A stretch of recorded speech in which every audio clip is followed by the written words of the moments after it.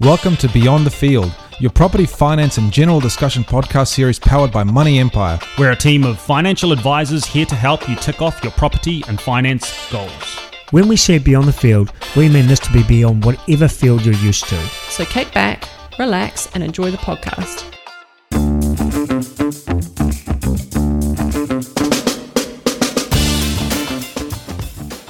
My name's Kane.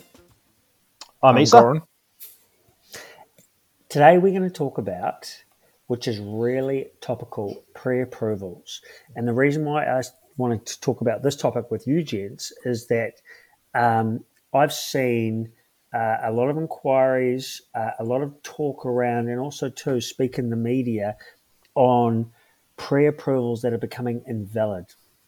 And I want to get into this because this would have, I think, probably a big role and effect probably to your clients, but also to our listeners out there. So do you, Isa, first of all, and I know we've covered this a long time ago, but do you want to first of all just, for the listeners, reiterate or define what a pre-approval is?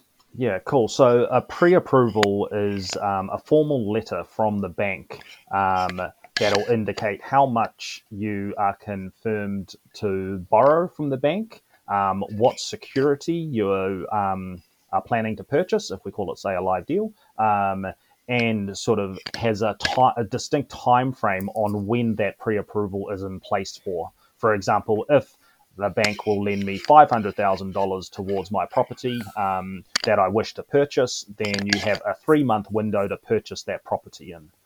Hence, that written formal letter of offer, it comes from the bank. It is not a bank manager saying you have pre-approval sorted. It's a written letter that you receive from the bank. And Goran, how long are they valid for? With most banks now, it's 90 days. And usually what happens is in that 90 days, the client has 90 days to find a property and tick off conditions. And if they haven't, the advisor would have to check with the client to make sure that their financial position and income has not changed in order to actually extend that for a further 90 days. And past that second 90 days, it's a 4-year loan app, usually. Now, where there is an issue is what happens if it is an approval on a new build that you're buying off the plans that has 12 months to settle. Now, in this current climate with shortage of materials, lockdowns, 12 months can turn into 16 months really quick. What happens, Goran, if I am pre-approved for a fixed price contract build that is finished in 12 months? Usually with new builds, most banks, depending if it's via progress payments or turnkey build, those are valid for 12 months. But you have to make sure you check that with the bank. If that build runs over that 12 months, that requires a full new loan app. Okay, so where I'm getting to this, Isa, you've got your hand up. I want you to talk, Isa. Just on that in particular goes, none of the banks have planned for these lockdowns, obviously. And whether there's wiggle room or not, having all your ducks in a row, for instance, we've seen some banks in particular that a registered valuation is always required, yes, for the land and build packages, whether it's turnkey or progress payments. We've seen some banks say, if you get the pre-approval up front, we will give you a 12-month pre-approval to cover the length of the build. That still doesn't project out if something is delayed, but those are the real fine details around, do you get a registered valuation now or do you get one towards the end of the build? Because you've got to keep in mind that registered valuations are sometimes only valid for 3 to 6 months, depending on the bank. I'm going to throw something at you guys because we are in a constant changing credit landscape. And I know you guys have informed me that this week there has been some changes to credit policies. One, we've got interest rates moving up slightly. So this may change what we call stress testing. 2, tax implications on rentals. Now, I think, Goran, you spoke about earlier in the week or on a podcast, you spoke about how they're down or they're only taking a lower percentage on what the rental income that you can use for debt servicing is. Correct, yep. And we're in another lockdown. So some people's salaried or self-employment income can be down. What happens in this situation if I have a pre-approval in place that was done, say, 3 months ago or 2.5 months ago? It's coming up to my 3-month period to roll, and a credit policy has changed at the bank that I've got the pre-approval for that actually makes my situation worse off, i.e. I was buying a rental property and the rental income now is obviously going to decrease from what the bank can use. What happens?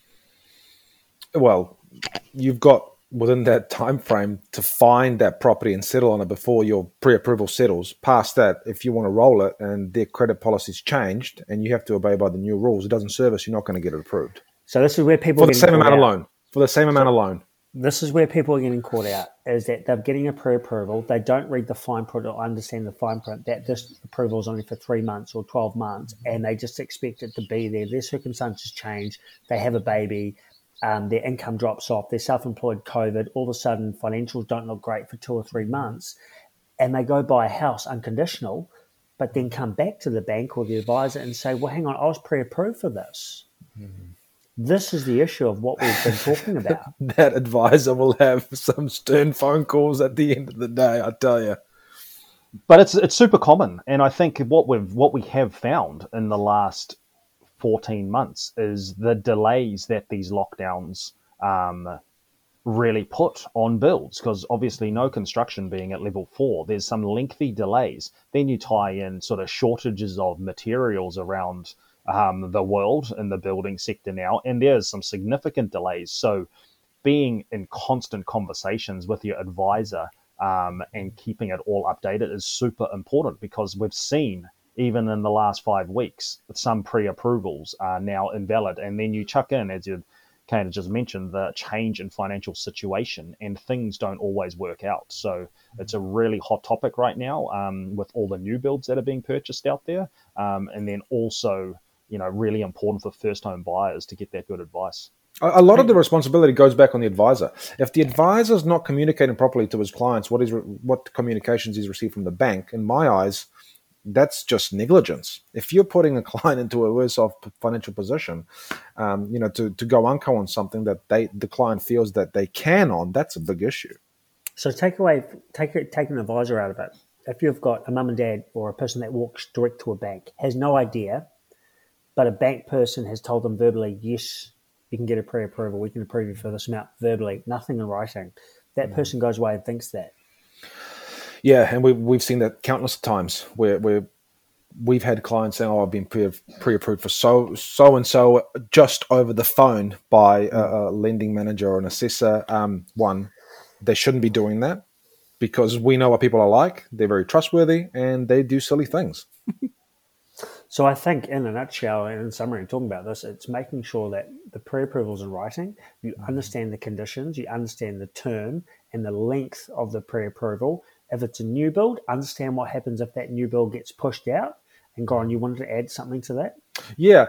What do we say to the people out there that are looking to get a turnkey now, but the build doesn't actually finish in 18, 24 months' time? I don't think people actually understand that they have to take the risk by, going unconditional and paying a deposit for something that they cannot obtain finance for as at today. Am I right? Yep, there's a huge risk you carry. There's also a risk too around protecting yourself and insuring yourself that if something was to happen to you in that time and your income dropped off, you don't have personal risk insurance that's carrying your ass on income protection or mortgage repayment. Something's happened to you. You can't settle on that property. The bank's going to say, well, you're not working, or you don't have income coming in, or your income's dropped by 20, 30%. Now it can't service because you weren't diligent enough to take insurance out on yourself. And we see this all the time, and it's a big issue, I think. But I think that's another topic for another day. In general, get your pre-approval in writing, understand the terms, the conditions. If you're going direct to bank, talk to the bank staff. If you're going to an advisor, make sure you have and you understand it, whether it's a fixed price contract in 12, 16 months, or whether it's a pre-approval with 3 months. Get your head around it because it can be dangerous. Hopefully you enjoyed the podcast today. For more info on this podcast and a heap more, check us out on Beyond the Field on Instagram, Facebook, and LinkedIn. And hit the subscribe button. Take the reins of your future and feel empowered with Beyond the Field.